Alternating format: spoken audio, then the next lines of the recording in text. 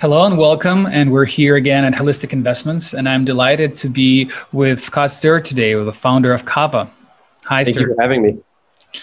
Thank you for being here. It's I've received multiple, I would say, requests to do a special interview with you specifically because a lot of my friends, they supported early Kava and they're staking, they're earning some yield with you. So I was curious to talk and understand better, of your personal journey and generally what is Kava. But we tend to be also careful in what we deliver here, because the yield, high yield decentralized dividends are amazing, but at the same time, we have to throw out risk disclosures to begin with. So this content is for informational purposes only. You should not construe any such information or other material as legal, tax, investment, financial, or any other advice. So now that we're off the hook, so tell us, Scott, probably what led you to basically crypto rabbit hole, and how did you start Kava?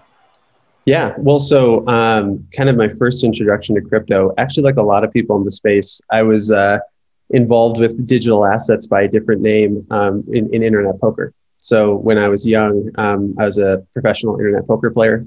Did that for a number of years in my late teens, early 20s. And it was when the US actually cut off banking relations with a number of those poker sites that a lot of people had to start using something like Bitcoin as a means to deposit and withdraw.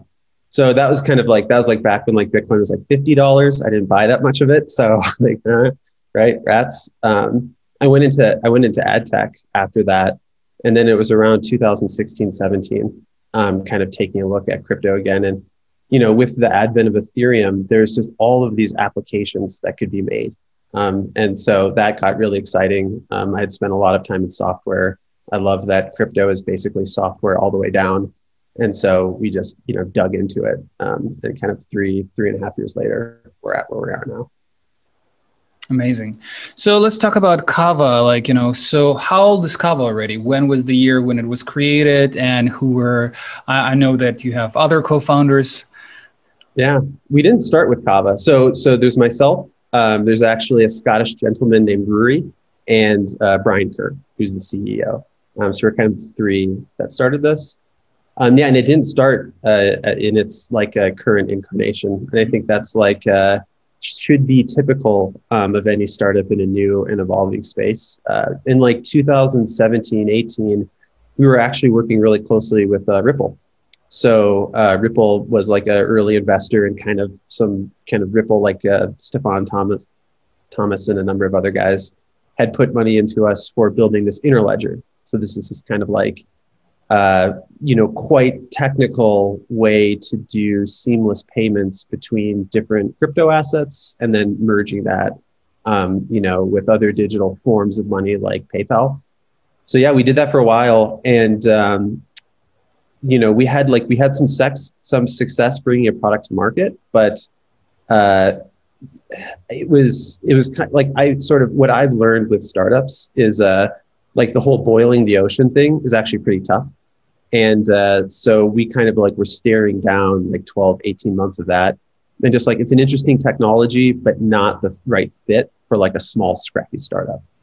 So this was kind of post the massive uptrend in late 2017, 2018. It was towards the end of 2018 that we were looking around in crypto and be okay, we're not going to do, Facebook on the blockchain. We're probably not going to do, Airbnb on the blockchain. What is it? And it was really Maker and these few kind of proto DeFi protocols that were you know what, that's usage, right? That looks and feels like usage. There's a fit there, but Maker's only targeted basically at Ethereum assets. Mm-hmm. So we had been working really closely with the Cosmos guys. We had sort of looked around for different base layers, and that was kind of the most advanced one. It's Cosmos SDK, Tendermint thing. Mm-hmm. So let's try that. So let's create a dedicated chain, and we'll build out on that chain a Maker lending facility, but we'll target that specifically at Bitcoin. And so we kind of set out to do that early 2019. And there's like, I think it's like Andreessen, Marc Andreessen has this thing where it's like, you can feel product market fit. And so with the ILP, the Interledger thing, we're just like asking, do you want this? Do you want this? Do you want this? We're like, yeah. When you come onto a thing that people want, you have to like shut the money. They're trying to put money in the door and you're like trying to shut it. Like, okay, that's enough money. I got it. So you could really feel like the pull for that. And so, you know, we sort of took in like a little bit of initial investment, and then we built it out. And then we found a good partner, like a great partner in Binance. And so we did like this kind of, you know, the IEO thing with them at the end of 2019.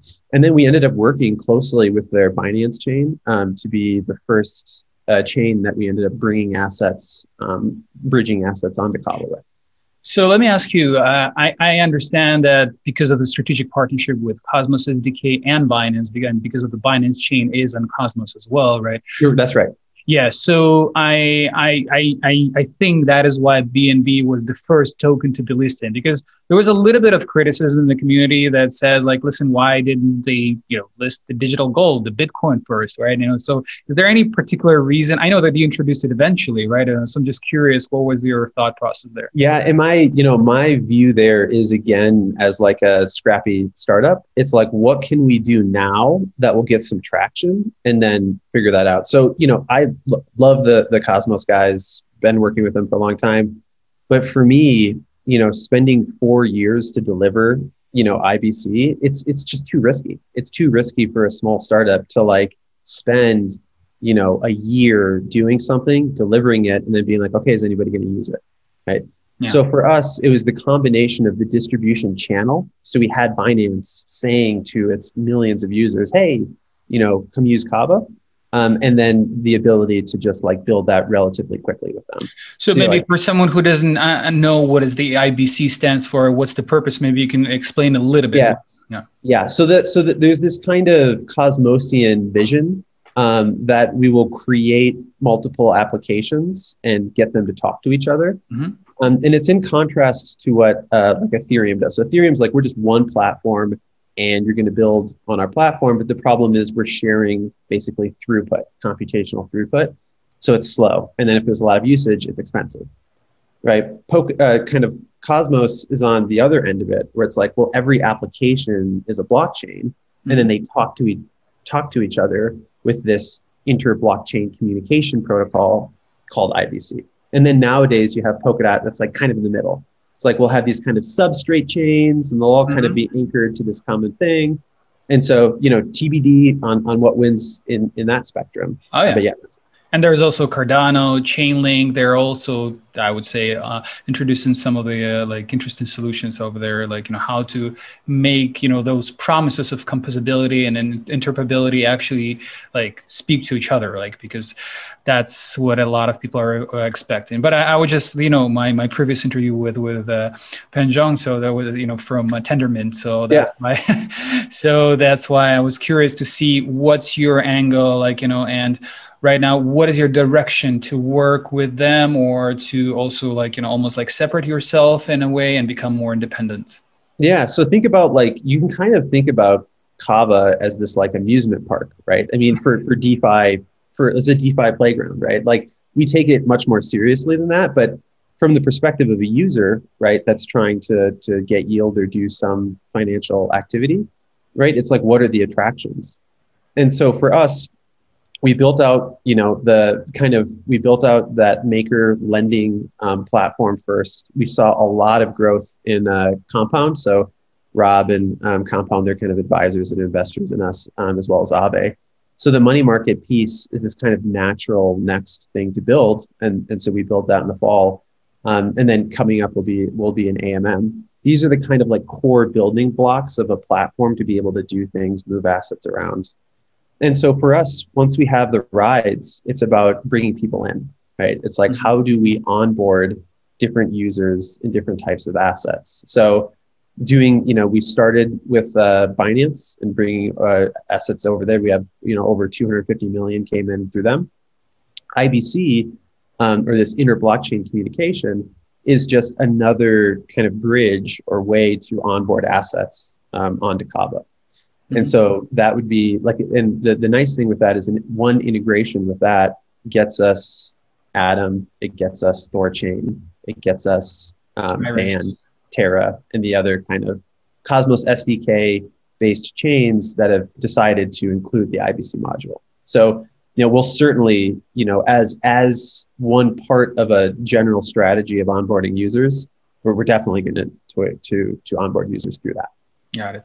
By the way, there's a quick one, like more speculative question. Do you think that Binance is somehow behind the Thorchain? What do you mean behind Thorchain? Well, they say that, like now we still don't know the exact founders, like of the Thorchain. Oh, so there is a speculation that it's like CZ is one of their team, like the core team are also, that's their passage to DeFi. Yeah, right. Well, so, and, especially with these Anon teams. So like, actually I would, if we're sleuthing, I would actually look closer at like PancakeSwap. Mm-hmm. Anytime you have Anon founders built on their thing, it's kind of like, okay, like, all right. Thorchain, maybe not as much. So I talked to those guys back kind of before. They're really popular now, and that's great. Yeah. There's a couple Australian guys. So they may be like heavily backed, but I don't know that they're like exactly like Binance agents. Got it. Yeah, I was just curious. I think people love those rumors, so I'm curious to hear people like others, colleagues' opinion on this. So yeah. Let's dive deeper into your project, and then into Kava and the ecosystem. So I know that you're like, from what I've read and from what I know, that you're highly secure, which is like really important in our industry to avoid all those rug plugs and all the crazy things like hacks. So you've been audited. So can you talk a little bit about it? Yeah, totally. So just kind of generally in terms of security. So like there's, especially when you're dealing with a financial ecosystem, security takes multiple forms, right? I mean, so for instance, MakerDAO as such has never been hacked. But if we recall all the way back to March of last year, right, they had a liquidity problem where all of the assets crashed in price and there was not enough DAI available in time to come in to buy up those assets. So while that's not a sort of technical hack as such, I would still put that in the category of unsafe, right? Or something that is unsafe to users. And it might be worth just kind of clarifying what's the reason that safety is important, right? And our view on this is, we have the luxury of operating in a relatively unregulated framework. And our view is that if you can build a product and brand around user safety and you can build up that trust, those will tend to be the products that win in the long run. So that's where our focus is. And so kind of in terms of the categories of safety, with sort of technical safety, one of the reasons that we chose the Cosmos SDK is this kind of this space to invade. The sort of attack surface is much, much lower than on Ethereum. Ethereum is actually really hard. Solidity is actually a very hard, it's a very hard, the EVM is a very hard thing to build financial software on because there's all of these different ways that you can get in that. Conversely, for the Cosmos SDK, you can really specify, given this particular set of code, only these things can happen. And only things can happen here, and I'll have them talk to each other. So I would argue that foundationally, it's a more secure thing to build on. Of course, on top of that, the Tendermint, or sort of All in Bits team, had done extensive audits of the base layer. So Tendermint itself is formally verified. The vanilla SDK that you kind of get with it is very heavily audited. And then anything that we build, basically any piece of sort of small package or unit of code that we deliver, we then just also have it verified and audited, and then kind of any interactions that it has therein. Right? So if I'm asking you more like direct questions, who audited you, and whether we can see the actual audit results publicly? Yeah, so we just did a tweet about it. So you can go to CertiK. So CertiK's probably like the one that we found that has the most experience with the Cosmos SDK. And if you go to like certik.org/Kava, and you'll see we have a page with multiple audits. We actually purchased like one of their insurance, policies, like Certic Shield, so you kind of go there and like explore all of the auditing. I think it's actually a nice product, but all of the auditing that they've done with us. And we've relied pretty heavily on that for our application specific audits. Perfect. So is there maybe for someone who, for in a layman terms, is there like a kind of a score that the cert is giving you? What's the process of like auditing, and how does one, once he goes to the certix.com, /Kava, like to understand like, whether they're like, their audit results and their like overview is positive? What one should be looking at?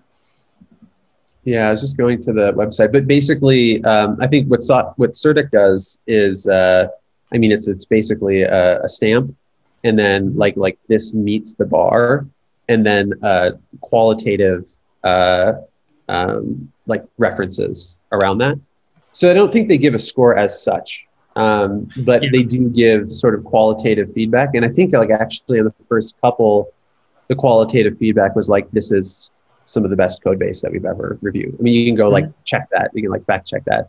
And, not to like kind of toot our horn, but I think that when you actually compare Kava, the chain, to Atom, our code base is just as big as, if not bigger, than the Cosmos Hub. We've put we've put extensive amount of work into that, and I think our team is very solid. They've been doing this for a while, and we've kind of that's the reason why I asked, because I've seen that there is no score, because I know I'm in, and you're still like one of the top lists, like in terms of the certified and verified projects. That's why I'm just curious. Maybe they can just added this nuance there. Yeah, it'd be nice. Yeah, if it's like a gradient or something, right? And there's like 9.8. Oh, very secure.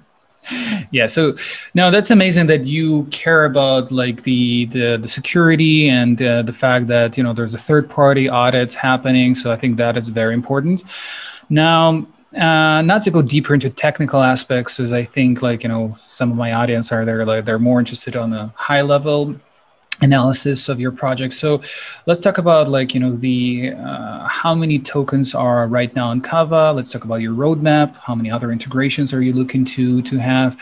And what does it even mean when you are actually entering like your website with that you can have 60% yield as of this recording? It is February 18th, 2021. So let's explain a little bit what does it mean? Yeah. So right now today, and so you can go to like kava.io/stats, and it'll show. So the native assets, kind of like akin to Ethereum and ERC20s. The native assets on Kava right now are Kava, which is the staking token. There's Hard, which is the governance token of Hard Protocol, which is a money market similar to Compound or Ethereum. That's Compound or Aave. And then there's USDX, which is the crypto stablecoin similar to DAI, that's derived from the Kava CDPs. Those are kind of the native assets right now. I think in total, that's something like, it moves around very quickly. Let's say like 800 million, 900 million, something like that, dollar value. And then in terms of onboarded assets, currently, as of like today, next week, this won't be the case, but today, all of the assets onboarded onto Kava are through the Binance chain still. And so that's Bitcoin, BNB, BUSD, which is kind of, Binance's USD, XRP, and those are the four. Yeah. So in total, there's 7 on Kava. So, I think it will be like pretty traditional question to you. So why not other like, assets like Ethereum, Cardano, like Polkadot, and et cetera, et cetera? Totally. Yeah. So yes, they will. This is kind of like a progressive thing. And so what I can disclose kind of publicly is, because they've already announced it. So Huobi is going to have a form of Bitcoin, HBTC, that's going to be directly integrated into Kava. And then there's a number of other ones that I'm actually kind of excited about in the pipeline.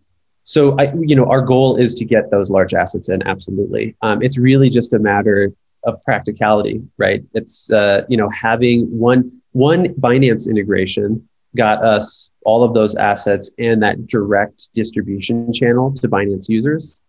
We're going to do the same with Huobi because we kind of have that playbook now built up with Binance, and we're going to do it with another one pretty soon. And then it's on to an Ethereum bridge. So we have, maybe I can share the screen later or whatever, but we have a roadmap, visualization that kind of shows what we're going to be doing throughout this year. And so Kava, like you might have seen that Cosmos just did this Stargate launch, right? Like Stargate launch. Right? When was the last Cosmos mainnet upgrade? Like, I can't quite remember. So one of the things that we've learned is we want to do sort of fixed time variable scope releases. So our goal for this year is to have 4-month release cycles. And so this current release cycle that's ending March 4th, we'll do Kava 5 launch. That's delivering all the finishing touches on the hard protocol. And is it all right if I just show a visualization? Yeah, sure. Yeah, that's good. So this is us in time, this little guy here. So the Kava 5 gets us the hard protocol version 2. So this is sort of supply, borrow, dynamic interest rates. That's out and ready in a test net. Will be on mainnet early March. We're currently in the process of evaluating any central issuer. So USDT, USDC, WBTC, I talked about HUSDC and a couple others, kind of getting those onto the platform right away, just getting assets and users onto the platform. And then, we did a pretty big overhaul in terms of performance and scalability improvements because we kind of in Kava 4, I wouldn't say we rushed stuff out, but we got stuff out, and then people were using it heavily, and we're like, oh, actually, this is some gigantic load on this system, and so there's like a number of optimizations that we ended up having to do like around that. So that's all done. That's looking good. Kind of paves the way for more applications. And so in Kava 6, which is going to be in June, this is the autonomous market maker. It's kind of like a really important primitive to have to be able to move coins that people are already using to generate yield, to be able to swap them and optimize what they're doing. And then we'll be creating the Seifu fund. So you might have heard of the Binance Seifu fund. So we're going to be doing that as well. So about 10% of the network, about 100 million, 110 million Kava coins. We'll have about 10 million coins that'll sit in a reserve to cover any like negative activities that happen. And that is just another form of safety. Now I say this is subject to a Kava vote by the community. I think that the Kava community is behind this, but it still needs to be, voted in order to do that. But I'm pretty excited about things like the Seifu fund getting going. So that brings us kind of to the end of June, and then we will be creating a robo advisor service to wrap around this, such as Yearn. And then this is kind of where we're getting into that Ethereum bridge and starting to direct flows to and from Ethereum to Kava. And actually, we're getting a lot of requests from, as you might expect, Binance Smart Chain, which is like kind of Ethereum, right? To do the same there. We'll see. Impressive. I think, it's a very ambitious roadmap for this year. So, well, and so the other thing, and this is kind of, we're growing. So if anybody wants to work for a company that has an ambitious roadmap, Kava Labs is actively growing. We're probably going to increase by the end of the year, looking at something like double the amount of people. Okay, so who are you hiring? Let's make it as an advertising. Yeah, let's plug it. So I could go to the greenhouse, but I'll say it. So the main folks that we're working on, the main things we're looking at right now are front end developers. So building out just a better user experience. So front end developers, protocol developers, people who have experience in Go, because that's what the Cosmos SDK is built on. So protocol developers. And honestly, we're light, probably lighter than we should be on marketing and biz dev. So if you guys are out there and you're, a talented crypto marketer or biz dev, and you want to work for a project that's like slightly more nerdy than it should be, and you want to help bring them, more out into the community, hit us up. We'd be glad to have you. Perfect. Yeah, we'll definitely share links to all the, all your onboarding like pages. If you have the career page, we have JD's open. Yeah, we have a career page. Yeah, totally. Yeah, that'd be great. Yeah, I think that's a very exciting time, and I think if anything, we should help to like talented people to promote the opportunities, because there's a disconnect, like of as you mentioned, like people who really want to work with projects like yours, and sometimes they just cannot find the opportunities quickly. So I'm excited about it. All right, so let's now probably, can you show some other, like, I mean, if you will, like, some other practical aspects, like, so so the first time user of Kava, like, listening to this, like excited. So now what will be the first step to participate in the ecosystem, to buy Kava, to buy hard, like, like when you're staking it, let's also unwind like the conversation about when what was quite, I would say, let's put it this way, needs a little bit more explanation. When you're saying 60% APY on Bitcoin, my first reaction, well, I give you all my Bitcoin. Yep. So I'll share my screen again, just we'll keep it visual. Sure. Well, so the first thing to do is to go to kava.io. That's the main landing page. Right. And so you can see there we have this like kind of easy, thing for folks to look at.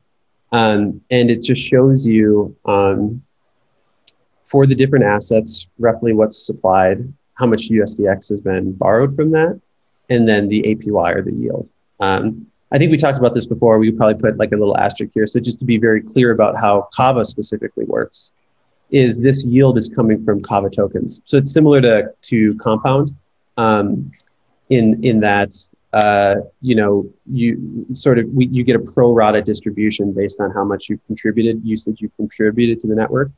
You get these payouts, and so these distributions are done per block.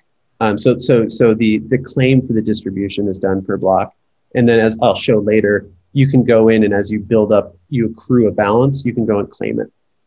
And so you have an option then to choose between the duration of lock time that you want for the reward. So Compound just defaults to liquid. You just get it right away. For Kava, right now, we have two options. There's a 1-month option and there's a 12-month option. And so the 12-month option has a significant bonus to it. Just to clarify, when you're talking about 12-month option, that means you basically lock your Bitcoin, whatever it may be, one or a fraction of it, for 12 months, and you cannot, get it out earlier, or you can lose, the potential APY, right? Good. Yeah. So to clarify, actually, your assets, your crypto is always liquid. So any block, on a 6-second basis, you can deposit or withdraw or do whatever you want. So we don't impose any locking there. The locking here is purely on the Kava rewards. So you can get your Kava rewards in a month's time after you click the claim button, or you could get it in 12 months' time when you click the claim button. And obviously, if you're locking up your tokens, your rewards for longer, you get compensated with more. And so, for your users, to be clear, these APY calculations are for the 12-month lockup. Got it. And they're not all in Bitcoin. They're like, those are like 60%. That's, like also in Kava, right? You'll receive this in Kava. Yeah. So this is snapshotting basically like the Bitcoin price of Kava. But yes, you will receive at the end of the day Kava, just like with kind of Compound. You receive comp tokens, not DAI. But your portion of Bitcoin stays as almost like a principal untouched. So it's still there. You can always like take it out. Correct, and you can take it out at any time. We don't impose any lockups or restrictions there. And yeah, so similarly with Hard Protocol, it's about the same. So with V2 now, Borrow will be available. But it's the same thing. You supply assets, here you're earning hard tokens, and then this hard token distribution will be distributed between supply and Borrow when Borrow becomes available March 4th on mainnet. So let's stop here for a second, because there was a question like, basically what's the main difference between like USDX and hard, and like, why do people like, why do you need so many like different types of stable coins, so let's explain a little bit here. Yeah. So just to really draw the analogy to ETH, Kava as a lending facility is basically like Maker, And the Kava token is this governance and lender of last resort, like NKR. USDX is the stable coin that's drawn from collateralized positions on the Kava lending platform, similar to DAI. So you can think of USDX, DAI, they're equivalent. And then for the hard protocol, like Compound or Aave, hard token is the governance token of that protocol. And those are basically the current characters. And when we say it's a governance protocol, so like do users, the holders of hard, they have also the voting power, like the ability to actually govern and take decisions in the development of the project? Yep. Yeah. So and that'll be true for any application that we build. The governance token is meant to be a way for the community to make decisions around what's done here and not us. Hard is a little... Would you be able to show how it's done? Yeah. So I'll show it for Kava, because that's kind of what's like built out right now. So MintScan is kind of like Cosmos's version of Etherscan. Etherscan, yeah. Yeah, it's kind of this MintScan. So you can they don't have all of them. They kind of have the top ones. So there's like Cosmos. Okay, fine, Cosmos. But then Kava, number 2. So you can go to Kava. And so right now there are proposals that are active. So one that just passed was adding HBTC to the list of allowed CDP collaterals. So this is us voting on bringing HBTC into the Kava lending platform. So that just passed, and that'll be shown in here in the front end relatively shortly. And for someone who's not that familiar with the CDP concept, maybe you can explain a little bit. Yeah. So just like with Maker, so how that works, how this lending platform works is it's honestly kind of so you put Bitcoin in, and I'll show kind of how to do this in a little bit. But you deposit Bitcoin, you hold it there, and then you can draw USDX off of that balance. And you can take that USDX and supply it to hard to earn yields, or trade it on an exchange for some other token to gain exposure to that token. So Bitcoin is in this analogy is a collateral, right? And USDX is more like the derivative that you can earn yield on top of it. Yeah, they call it collateralized debt position. So like BTC is the C, is the collateral, and the USDX is the debt position drawn on that collateral. Yeah. Perfect. Yeah. So voting. So there's 2 votes that are kind of active right now. So in our system, in the Kava system, voting is a 1-week process. In Atom, it's 2 weeks. We did that because actually Kava moves pretty quickly, and 2 weeks is a long time in blockchain, so it's 1 week. So this one here is to increase the USDX debt limit. So we kind of, as a safety precaution, we say only so much USDX can be drawn. We've hit that. So now we're saying, all right, here's a proposal to increase that debt limit to 245 million USDX divided across these different assets. And how this works is, as soon as this is voted in, it's enacted on chain. So we don't have to program anything. The software is already programmed that when this takes effect, that the new asset limit will increase. And then there's another one here for increasing like the minimum staking reward. So right now, staking inflation is 4.75. We're going to bump that up a little bit. So let me ask you then to play the devil's advocate role, like in here, like, so I see that in most of your decisions in the proposals, there's consensus of 100% people, like 99%. There's not a lot of controversial topics, right? So maybe you can show some of them that were rejected. Okay, yeah, so there's rejected. Okay, so let's talk about why and how many people participated in this, and because there's another thought process. I'm sure you've heard this that in the community, that because of the early stages of the project, still the founding team and the early seeders, they have a kind of a bigger voting power, and it's really hard for the smaller holders in the community to actually, so that their voice is going to be even heard. So let's talk about the rejected cases and why. Yeah. So this was USDX incentives for BUSD, right? And then I think let's see, what were some other ones? Activate USDX incentives, and then a proposal. Yeah. So this is a good example. So there for the upgrade for Kava 3. So right. I get it. So basically, what we do, a process that we do once the software is released, is there's like a 2 to 3 week review time, right? Where the goal of this is, so we put out a proposal and say, hey, we intend to upgrade with this version of the software. This is what we're going to upgrade with.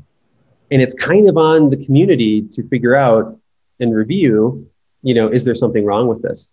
In the case of Kava 3, there was something wrong with it. And a community member, actually somebody from the B&B community, a developer, brought it up and said, hey, I noticed this thing, right? And you're like, okay, darn, right? We're not going to be able to launch with this version of the software. So we were able to put out an announcement to the community saying, hey, there's, this bug here. And then it went to be rejected, right? So this goes into sort of what I was talking about with one of the safety precautions that differentiates Kava from Ethereum. And we're kind of getting into the weeds. Any piece of software that is to be deployed onto Kava has the opportunity for the community to take a look at it and say, hey, I found something that I don't like here. This is in contrast to the design paradigm of Ethereum, where you can just release anything you want. And it's kind of up to the user to determine if it's safe or not.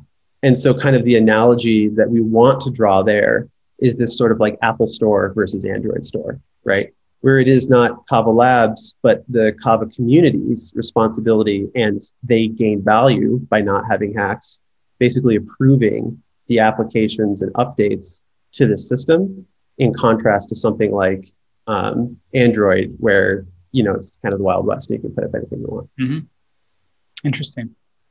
So how many in this rejected, if you can click on one of the cases just to see, it should be like, more than 51%, I guess, right? So they have. Yeah. So how it works so in this case, it was 82. 82. Okay. But still 18% was like, let's do it. I don't care.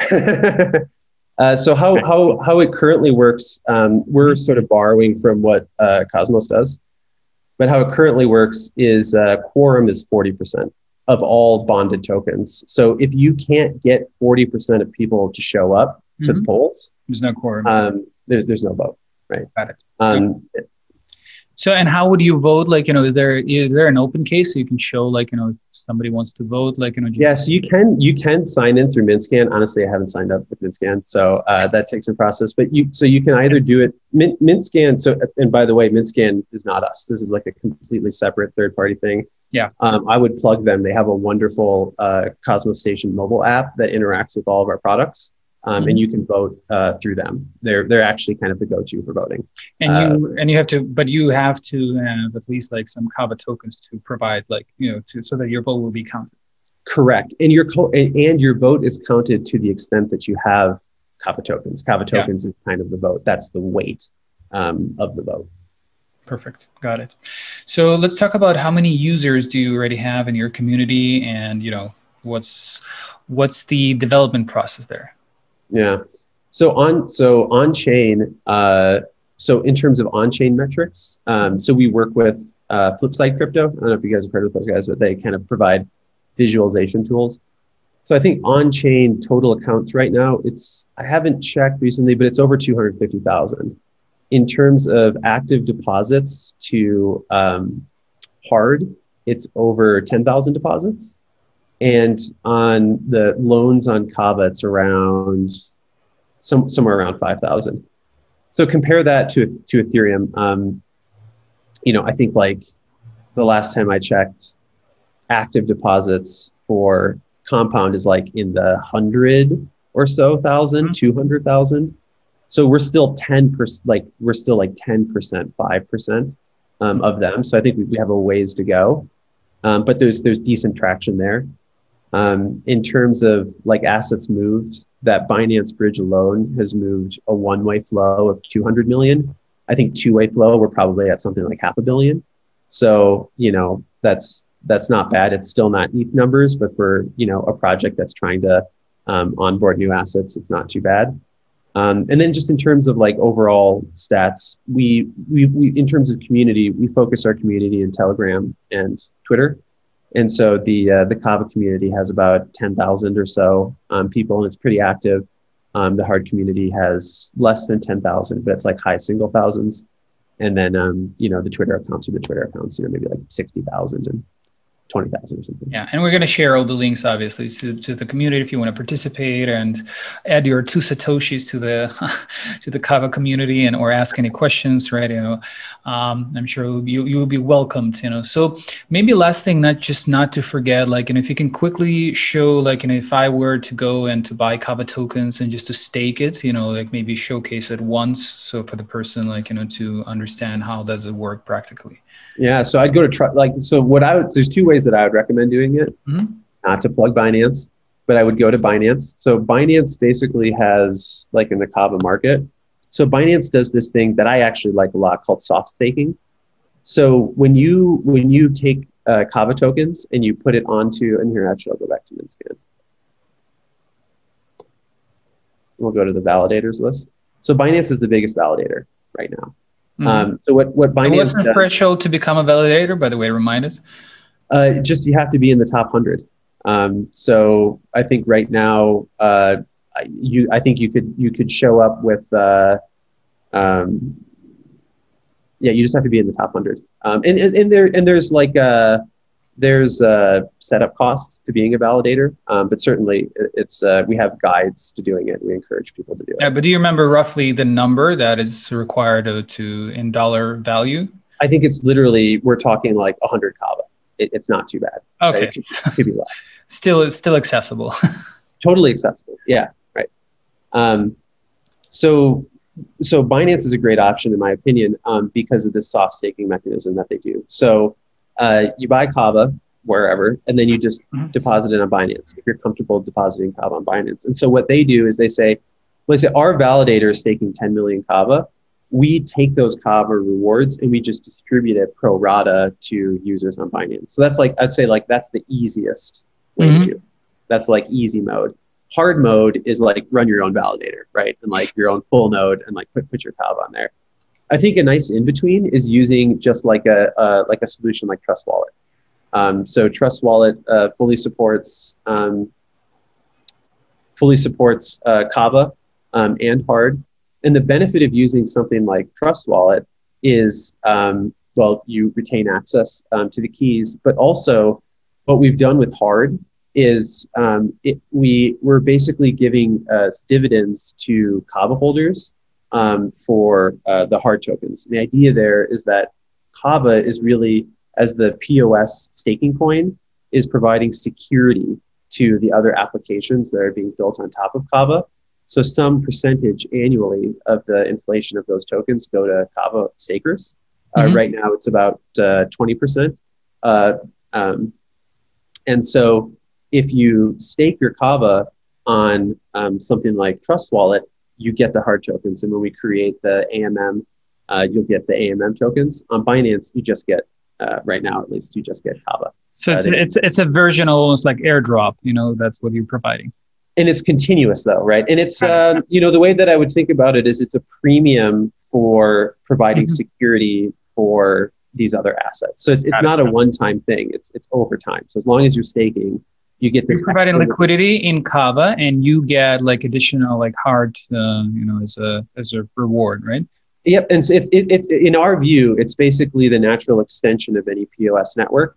So you're trading liquidity in Kava for Kava tokens with just vanilla POS staking, right? Atom does that, eventually ETH will do that. We're just extending that to hard tokens in the money market. It's kind of like a sort of shared security model, if you will, that they're benefiting off of the illiquidity of that Kava being staked for security.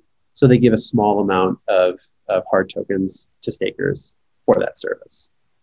Got it. I think that's very interesting. So let me ask you, if you are, I don't think it applies to Bitcoin or any other non, non-native tokens. There is no like additional airdrop on top of that, right? We thought about it. That's a little hard. This is kind of like the easy, natural way to do it. Sure. Yeah, for applications built on top of the Kava platform. Yeah, I'm sure. But yeah, that would be probably a killer like incentive in the beginning, but probably hard to maintain for long term, I suppose. Yeah, the current carrot for us is the products, right? It's that 60%, yield on BTC. We're just using that right now to try and drive onboarding. Do you support any other like, I suppose Trezor, Ledger, like, offline wallets? Right? Yeah. So the two major wallets to interact with the software, if you're an individual user, is a Ledger. So if you have high balances and you just want security, you can use Ledger. And then the Kava Labs owned apps that I'll show, those support Trust Wallet using a wallet connection, like Wallet Connect connection. And then there are other third-party applications though that are made. As I mentioned, Cosmos Station is a wonderful third-party mobile and web experience to use Kava products. Someone also wrote me a question. It's in my list. Like, so I suppose, I will not see this in my MetaMask account, right? So honestly, yeah, yes, and I'm sorry, and we're working on it, but but that's the thing is like we're really geared towards you have to go where the users are, and so this actually, Victor, like to his credit, like it was not easy for us to get integrated with Trust Wallet, right? That takes time. But there was a lot of Trust Wallet users. Obviously, MetaMask is the biggest. Yeah. So they have these like plugin supports, but we're working on it, but it's not going to be out anytime soon. But I would love to let a MetaMask user just plug into Kava. Yeah, I mean, so maybe let's go to another route, which I will help you to also like see the user provision, like in a user like acquisition, like in a strategy. So Zapper or Zerion, that those are like platforms that aggregate, like your portfolio, and they help you to see on one clear, like user interface where you at, like where you staking, where you haven't. So, are you connected to them? To Zapier, you said? Yeah, let's say not yet. Not yet. Also, okay. When do you think it is possible? I'm not sure with Zapier.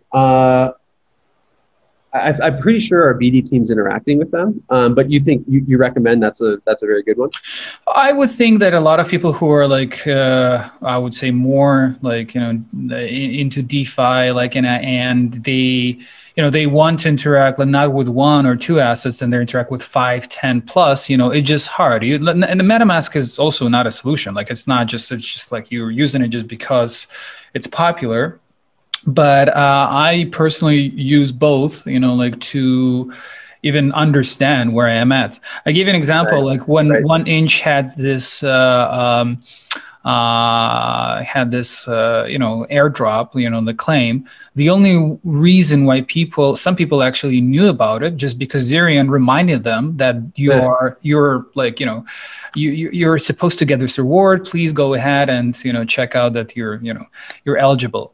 Otherwise, it's really hard to track. You have to be 24/7, and people have a different life. So yeah. Well, so kind of and this can tie into one of the ways that we're thinking about onboarding. So there's kind of like two modes, if you will, of Kava. So Kava is meant to be this just open finance protocol that individual users, developers, and enterprises can plug into. And so what we're seeing here, right, and we can maybe walk through it if we have time, is an experience for an end user. So an end user could come to our application, they could connect with Trust Wallet, and they could, do their activities and earn some yield and get loans, etc. And they can do the same with Heart. That's kind of like the end user mode. Trust Wallet so like a couple other ones are Frontier Wallet. Have you seen Frontier? So Frontier is a developer app that has a Kava experience built into it, and Cosmos Station is another developer app that has the Kava experience integrated into it. Is more like what we would say is like that developer segment that we're also trying to grow. The third one that we're like pretty interested in is this kind of enterprise integration. So we built out this Kava API to help enterprises integrate into this protocol. And so the two kind of major ones in the crypto space right now that we've done is Binance. So Binance basically in Binance.com, you can go and earn yield on BNB through Kava. I guess you can also do it on Curve, but you can do it on Kava. It's currently sold out. Oops. But we're trying to grow that. And so the idea is to grow this direct integration with users. Binance is a centralized entity. They have a bunch of users that hold digital assets. And without leaving that experience, they can put their assets into here and earn a yield. BitMax is another one. So we've successfully integrated with BitMax into the hard protocol. And so that's an opportunity to earn yield with your USDX and with your hard tokens.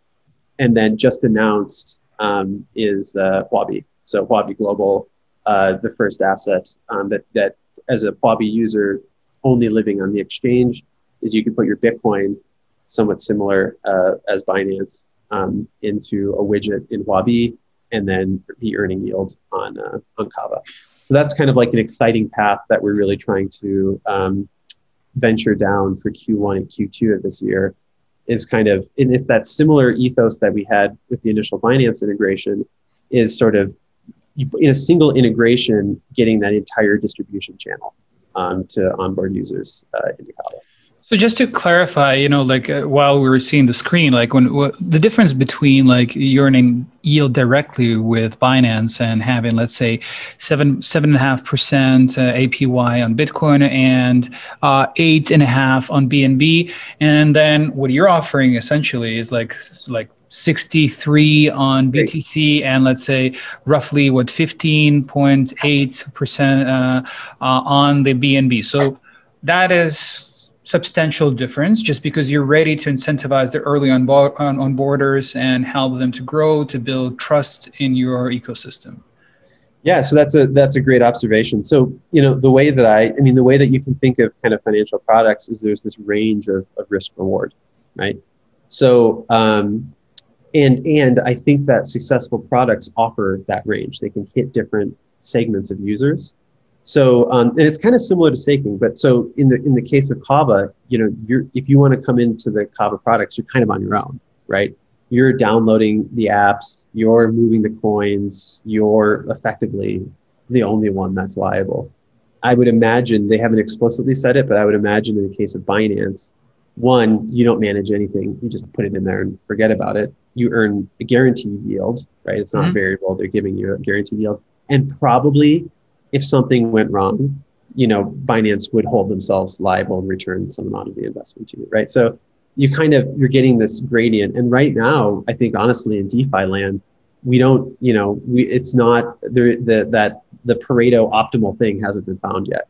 So I think it's our duty to be exploring these different options and figuring out what's really connecting with users. And also the last point, I think, when we're speaking about the risk, it's predominantly impermanent loss, right? So if you consider that, let's say BNB token, although did incredible flip, 3-4x recently. Yes.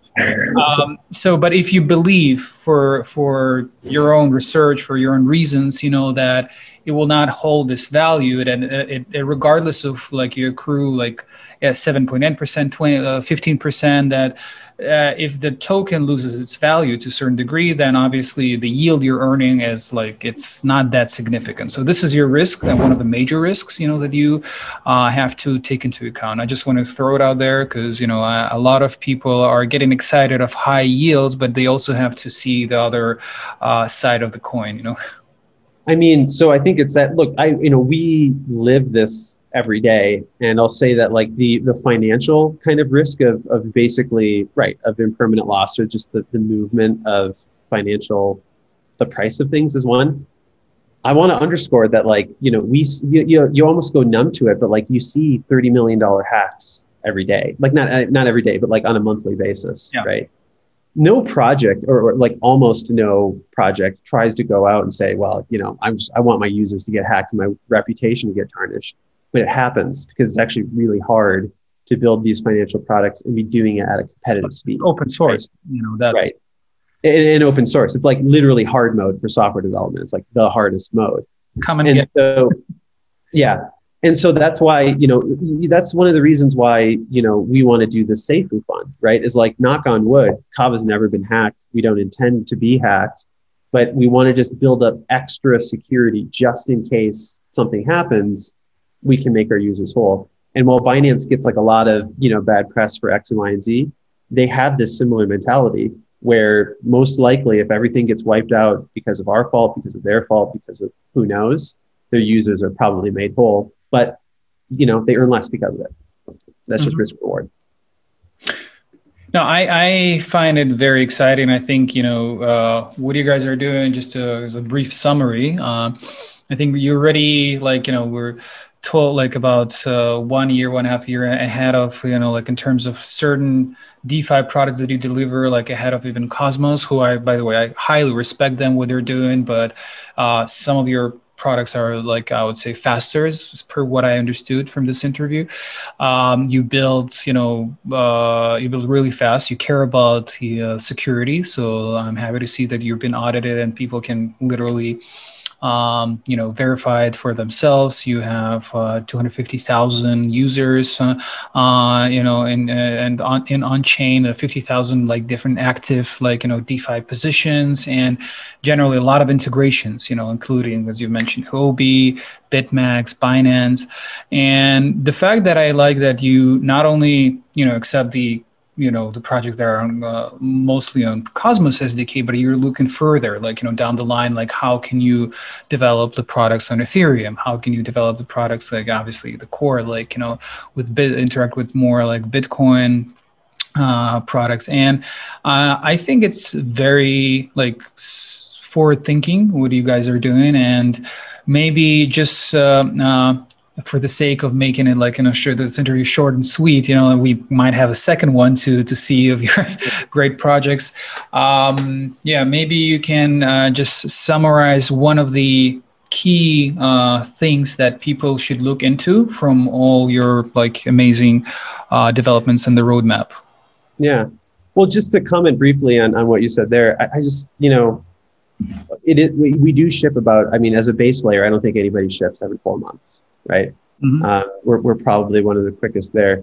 And in terms of the exploration, I think that's still a product of, we're fortunate in the sense that we have had some success and other projects have had success, but we're very much we're taking a long view on the industry and realizing that we're still really early days. This as an industry, we're a startup and we operate very much like that, right? Today, what's working today might not be working in a year. And I think the winners in the long run in these spaces are the teams that can build a culture and communities that can build a culture that's adaptive, right? So we're doing what we're doing today, but we look on Ethereum, we look on Binance Smart Chain, we keep close to these things, and we challenge, our own ethos, right? You got to go where the users are and where the money is. And so that for us, it's this kind of constantly iterative process. And we've tried to build our software stack and our team and our community with that ethos of being able to iterate and adapt. And I think that, but again, at its core, the fundamental thing that drives our decision-making is safety. It's safety of users' funds. How can we make sure that we're creating the experience that is safe for our users, right? We could, yeah. Go ahead. No, go ahead, finish. Well, I was just going to say, so if I was going to tell people one thing to go and check out, I'm really excited about, it's not right now, but I'm really excited about some of these upcoming integrations that are going to happen with Huobi, and I kind of can't just yet talk about the other ones. That's a really great way to, gain access to these yields, but do it within an environment that's comfortable to you. If you want to start digging in now and take advantage of stuff, I'd start at kava.io. There's tutorials out there to move your Bitcoin in. You don't have to start with a lot. Start with a little bit, see if you like it. And we have a good community. You can go and ask questions and kind of build up from there. One last thing I want to clarify. There was another question, asked me so what, when can I stake USDC and use Kava? So I'm sure you get this question a lot. So Yeah, and again, I love our users, right? And I want to make them happy. You can see that we are actively evaluating USDC. Yeah. Yes, we are working on it. Basically, the USDC integration takes some time, and it turns out a ton of money. So we're working on it. I would love to see both USDC and USDT in there. USDT is honestly probably a bit farther away. USDC is looking closer. I would say if we write the check and we get it going, we could be looking at Q2 for like a native USDC.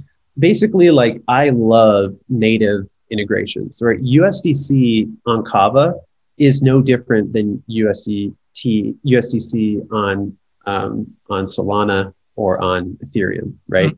You put your money into that facility and you can deposit it easily onto Kava. I love frictionless onboarding. And so there's a premium to do it. We're willing to pay it. And so, yeah, hopefully Q2, we'll see. Don't quote me on it, but that's looking like that.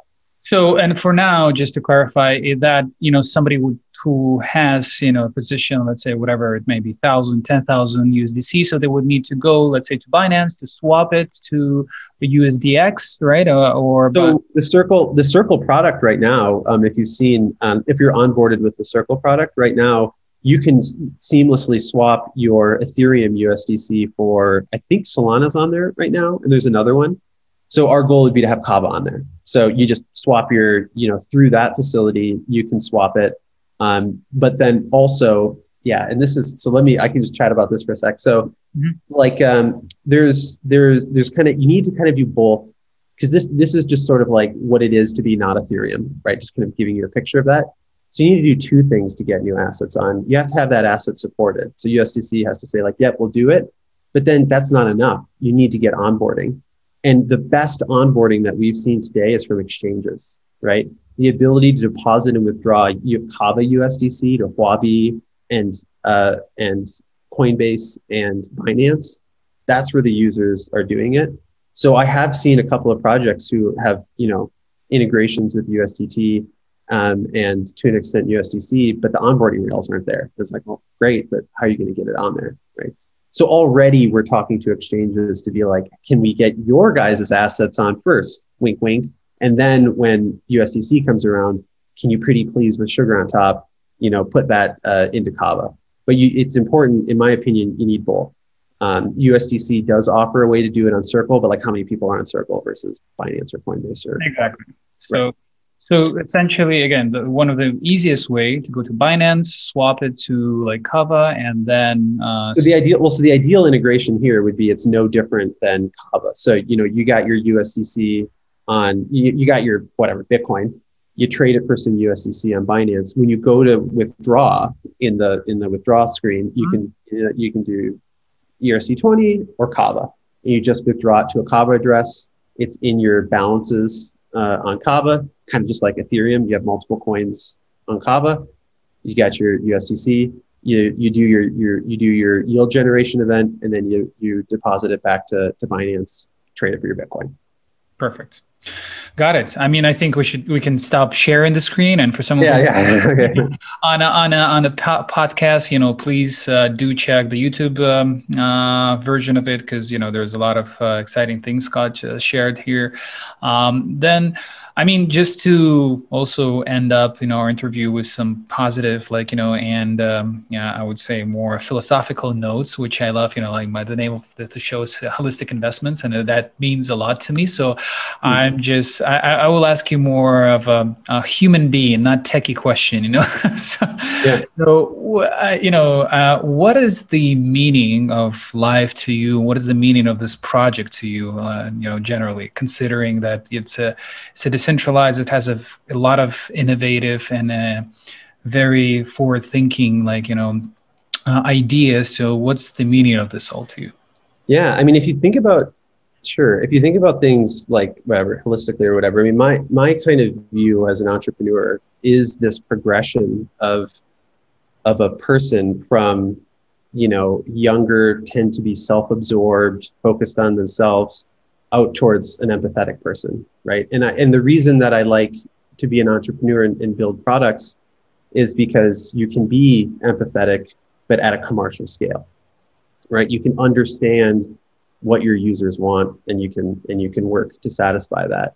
Mm-hmm. And I think that that's been, for me, in my personal evolution, right? Like I've noticed that I've gotten a lot more success when I think less about me and I start thinking more, about my users.